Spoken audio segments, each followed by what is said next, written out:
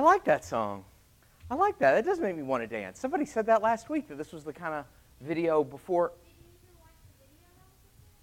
What?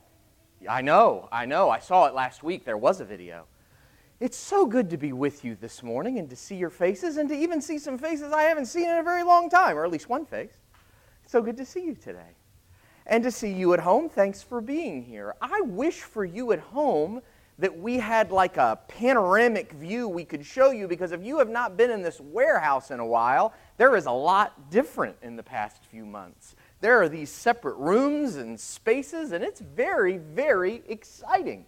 And if you were here, what you might see with your eyes is walls and floors and painting and all that stuff, but that is not what this really is at all. What this is a movement among the leaders and owners here at Element to create space, to create beautiful space for growth, for development, for connection, for relationship and fellowship. And it is just a delight to continue to see the way so many in this group, in this church family, have come together to make a difference and do great things. We are continuing our lesson series here about wisdom and the idea of wisdom and what it means. And this morning, I know some of you like to kind of know what the lesson is going to be about, so I figured I would kind of give you an outline of what we're going to talk about this morning. We're going to talk about a children's television show that didn't tell you the truth. We're going to give you a crash course in the history of reason. We're going to talk about one of the greatest philosophical debates of the 20th century, and we're going to end with talking about your mom.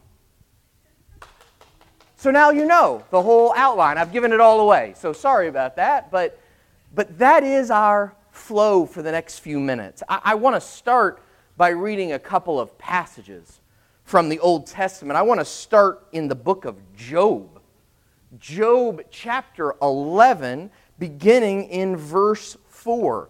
It says, "You say to God, 'My beliefs are flawless, and I am pure in your sight.' Oh, how I wish that God would speak, that he would open his lips against you and disclose to you the secrets of wisdom. For true wisdom has two sides. Know this, God has even forgotten some of your sin. Can you fathom the mysteries of God? Can you probe the limits of the Almighty? They are higher than the heavens above. What can you do? They are deeper than the depths below. How can you know? Their measure is longer than the earth and wider than the sea." Now, Proverbs chapter 9, verse 10. "The fear of the Lord is the beginning of wisdom, and knowledge of the Holy One is understanding." Now, keep this verse up for just a second, because I want to talk about it. We spend a lot of time in this group telling you to not be afraid. Talking about don't let fear control your life, don't be afraid of things. And here I am opening up this talk with this verse that says, "The fear of the Lord is the beginning of wisdom." What does that mean? What does that mean? What does it mean that the fear of the Lord is the beginning of wisdom? We're going to talk about that this morning, and I hope by the time we're done, you will have a clearer sense of what that really means and how actually that fear is not to make you afraid or anxious or tense or worried, but actually to empower you to see the truth and the reality about your life. Now, to start to explain this, I want to talk about a television show. A television show that I loved and grew up watching. And I hate to be the one to break this news to you today and to tell you, it really breaks my heart. But I have to inform you that Scooby-Doo lied to you. He lied to you. Now, he didn't mean to. And it does break my heart to have to tell you. Leave this up, if you will, for a little bit, because I'm going to need that graphic. It breaks my heart to tell you, because I loved this show when I was a little kid. Now, I grew up in a time where you couldn't watch it on Netflix. In fact, we didn't even have VCRs. You don't know what that means. But we did not even have videotape recorders where you could record things. You had to watch Scooby-Doo at 4 p.m. in the afternoon. And if you didn't turn your TV on to the right channel at 4 p.m., you missed Scooby-Doo. Now, I loved Scooby-Doo, but let me tell you, my wife Tricia loved it even more.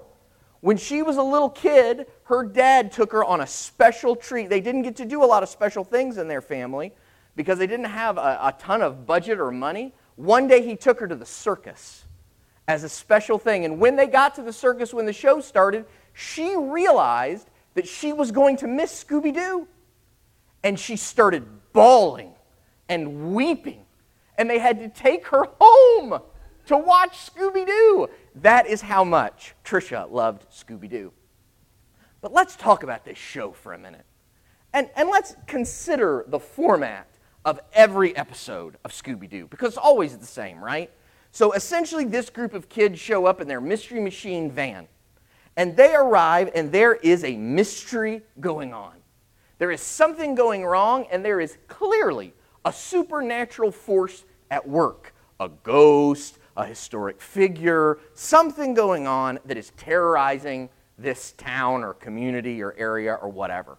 Now, the rest of the episode is about Velma finding these weird, insignificant clues, Shaggy and Scooby looking for food, and Fred walking around as the only tough character ever in an action crime-fighting group to wear an ascot. And then at the end of the episode, what you find out is that all of this superhero mumbo-jumbo that we were all concerned about, it actually wasn't supernatural at all. In fact, they could pull off a mask and you would see underneath it that there was a completely logical, reasonable explanation for everything going on. And it was those meddling kids that messed everything up for this villain who was parading as a supernatural force, but there really wasn't any supernatural force at all. There was nothing that our reason and our logic couldn't sort out and get to the bottom of. Now, on one level, I appreciate what they're doing here. Because they're saying to little kids, that monster you're afraid of under your bed, it's not real. That noise that you heard in the hall that made you so scared, there actually is a logical explanation behind that. You don't need to be worried. It's not a ghost. I appreciate that a lot. And I do think that part of it is good for young people to feel emboldened to search for answers and to sometimes realize that the old people around you are not necessarily telling you all the truth. You need to look. You need to search. In fact, as a side note, I think this show began a trend of shows that permeated then Pixar and Disney with the idea that the adults are all morons and it's only the kids that know the answer. From The Little Mermaid to The Simpsons, it's kind of everywhere. Have you noticed? It started in 1969 with Scooby-Doo. Now, side note. That side note ended. Now, what are they really doing here? What is this an expression of? Well, you may not realize, but it's actually an expression of a philosophical concept that has been in play for centuries. In fact, it started back in what we call the Renaissance, or the Age of Enlightenment, where after centuries of no art and no culture, and people living in fear of mythologies and all sorts of things, people started to say, you know what? I think if we use science and logic and reason, we can come up with some better ideas. We can see things in a clearer way, and they did. In fact, they began what was called the Age of Reason. The Age of Reason. And characters like, they're not a character, he's a real guy, Leonardo da Vinci.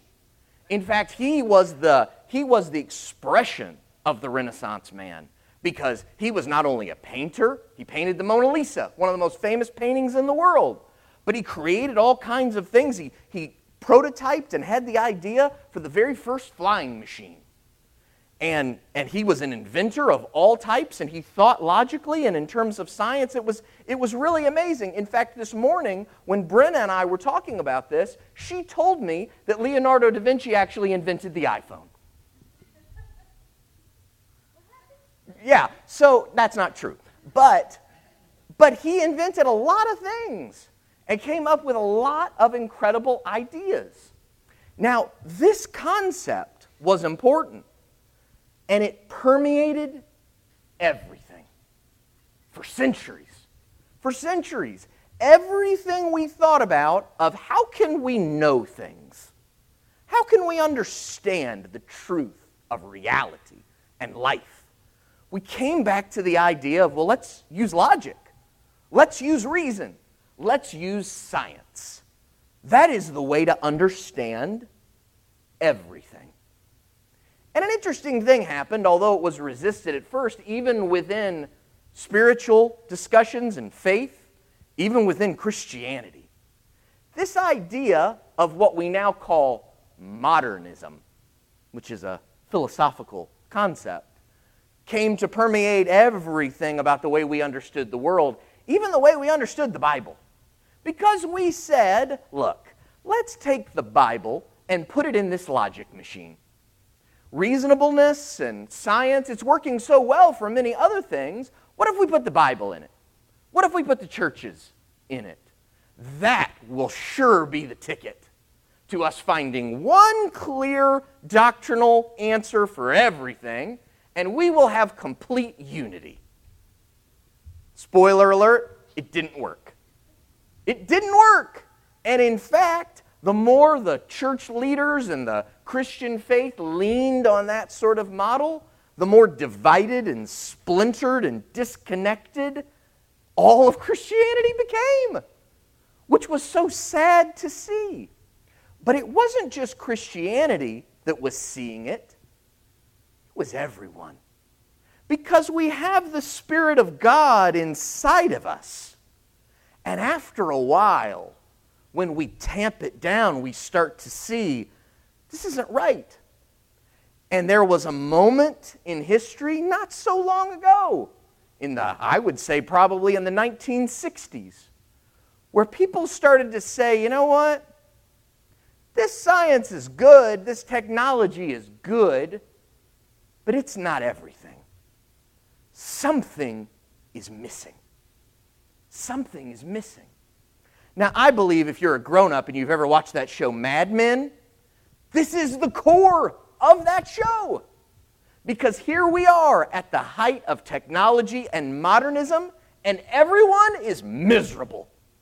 Everyone. There's not a person from the youngest to the oldest and everyone in between. They are the saddest, most depressing people on the planet. Tricia has tried multiple times to watch that movie, and she cannot watch it because it's just so sad.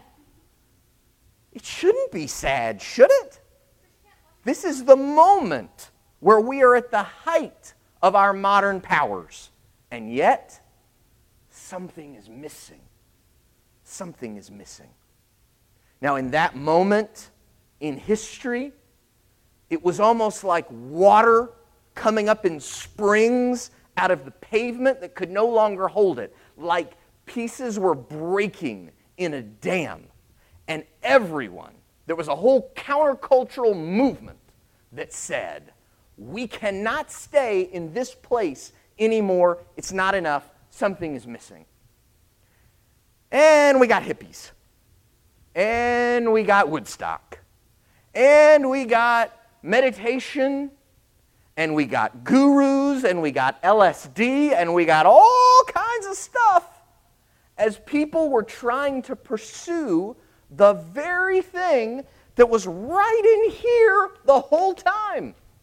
But what had happened, we had gotten, as Christians, so caught up in our modernist ideas that we forgot what was at the core of all of this. And so while the world was begging for spirituality, very often Christians and churches were instead doubling down on how men should not have hair that touches their collars, and why women in pants was an atrocity. And instead of leaning in to the spiritual moment at hand, they doubled down on only morality. It makes me sad to this moment that that is what happened. And that instead of standing up and saying, we have the answer, it's right here, we instead pursued doctrine and law and fighting and division.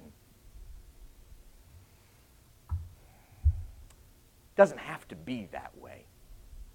And in fact, if you are still awake and you went on that journey, that shortened historic journey with me, that after this is over, the history teacher in the room, Liza, will probably punch me in the face for oversimplifying all of it. You feel some of that in you too, don't you? That sense that there is more. That idea that maybe that formula that's so clearly shown in Scooby-Doo, that if we will get knowledge, then that knowledge will lead to wisdom. And that wisdom will eliminate mystery. We'll eliminate it. Because our knowledge will lead to wisdom, and that wisdom will eradicate all the mystery. And in fact, after centuries of trying to eradicate all the mystery, we instead said, we need it. We need it.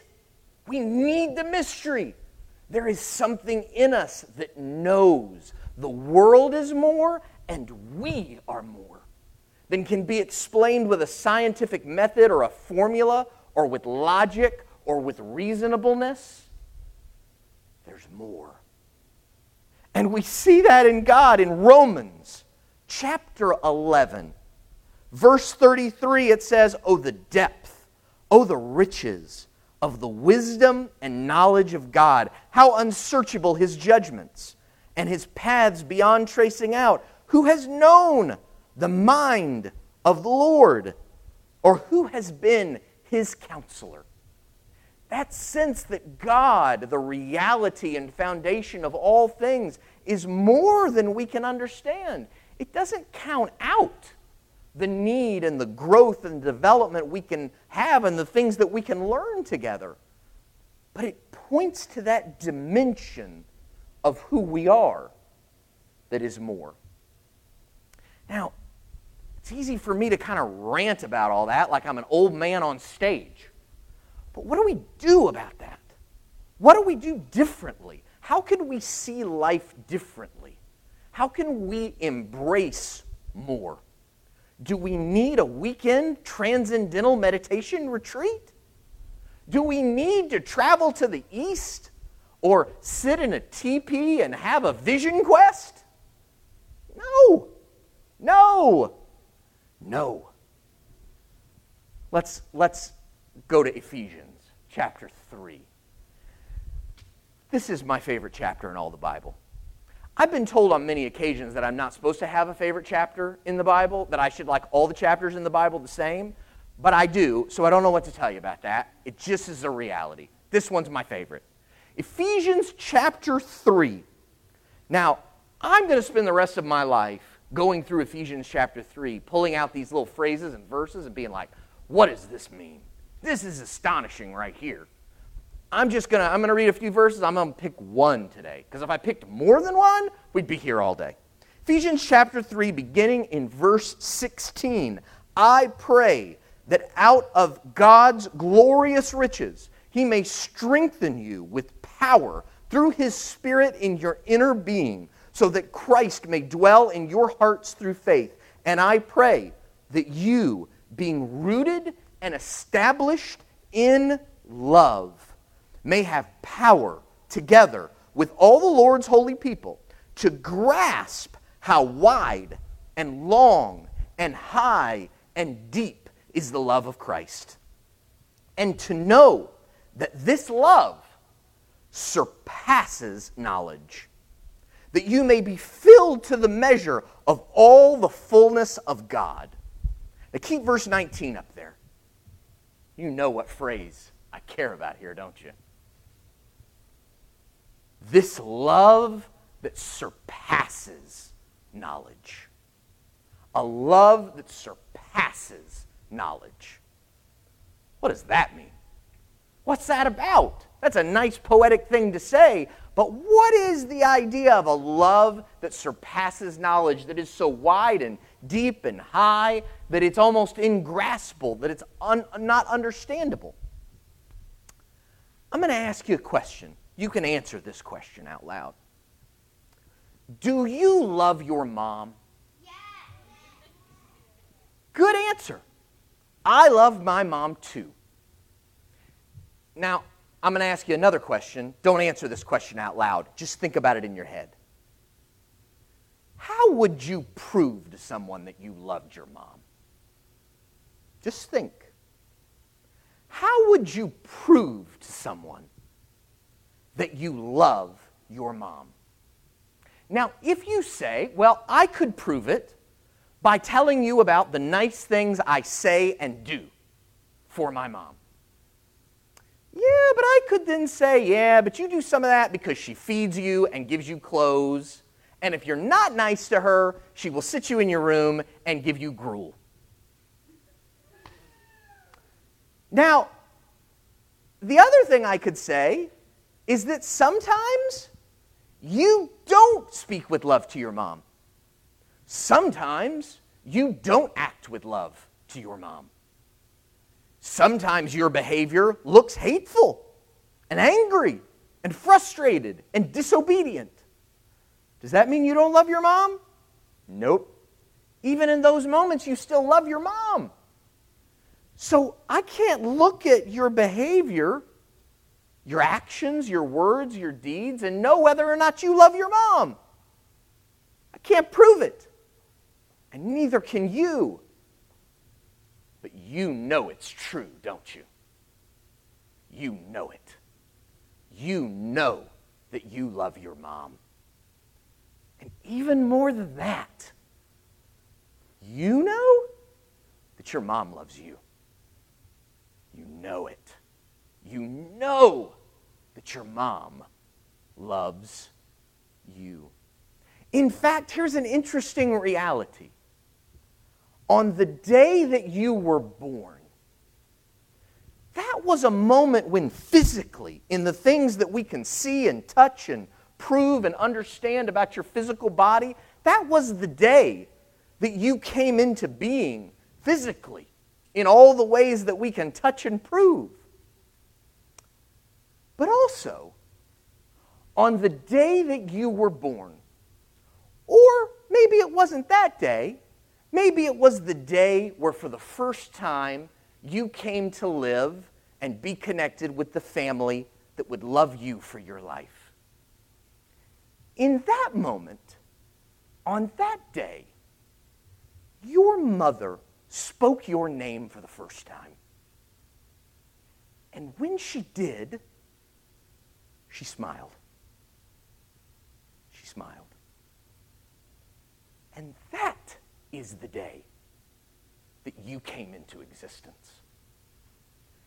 That was the day that you were really born. That was the day where you started to be loved into being. Not just in your physical body, but in a deeper presence of who you are and what God made you that I cannot see or touch or prove, and that part of you that will never die, that will never go away, that will never disappear from the earth. This is the love that surpasses knowledge. And it's a mystery. My friends, it's a mystery. That you love, that you are loved, and that love defines you at the deepest level. It's who you are. In 1 Corinthians chapter 13, this chapter that we're so fond of reading at weddings and other places, it is a chapter that talks about love. There is a specific phrase in there that says, Where there is knowledge, it will pass away. It will pass away. But then at the end it says, now these three remain: faith, hope, and love.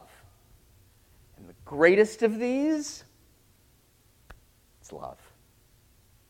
It's love. Which makes me wonder, as we think about the mystery of love, a reality that we cannot prove and yet we know in the depth of ourself defines us and the things we care about the most. Because when I think about my life, and I think about my mom and my dad, my wife and my children, my closest of friends, that's who I am. That is the foundation of me. Not this. Not this. Luminous beings are we. Not this crude matter. That's Yoda. That's not from the Bible. We know, though, that that is, on some level, another dimension, a deeper dimension of ourselves. And yet it is a mystery. So perhaps there are pieces of our lives that are not built the way Scooby-Doo told you to build them, which is you get knowledge, and that knowledge leads to wisdom, and it is that wisdom that eradicates all mystery. In some things in your life, in some dimensions, maybe even the things that are most important, reverse it. It is the embracing of the mystery that leads to knowledge. That knowledge leads to wisdom. And so, as we continue in this series to talk about wisdom, about what it is, we must acknowledge that there are sources of wisdom and knowledge, that the way we know how we know and what we know and how we can be certain that we actually know it are within mysteries. And it's okay that you don't know how all that works. If you've been troubled as I've been talking about love and mysteries because you're like, I don't understand the physics of that, you're not supposed to. That's okay. That's all right. God, at His essence, is that mystery. Here again, let's read Romans chapter 11. Let's read Romans chapter 11, verses 33 and 34 again. Oh, the depth of the riches of the wisdom and knowledge of God, how unsearchable His judgments and His paths beyond tracing. Who has known the mind of the Lord, or who has been His counselor? That is the source. God is the source of who you are. And in the midst of all the mysteries of your life, the things that you don't understand or know, the things that trouble you and that keep you up at night, you can know with great certainty and assurance that at the core of all those mysteries, there is a love that is walking with you. And it is not just the core of what God is, it is at the core of what the universe is and what your life is. Your life is not built on this. It is built on the unknown, on the love and the hope and the faith that abides forever. That is who you are. And that is the source of wisdom. And as we move ahead and talking more in the days ahead about wisdom and what wisdom is, I think it's important for all of us to acknowledge where the real source of that knowledge and wisdom and insight comes from. Not necessarily what we can prove and understand.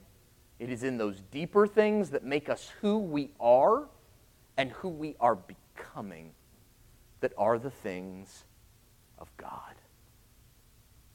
Let's pray together.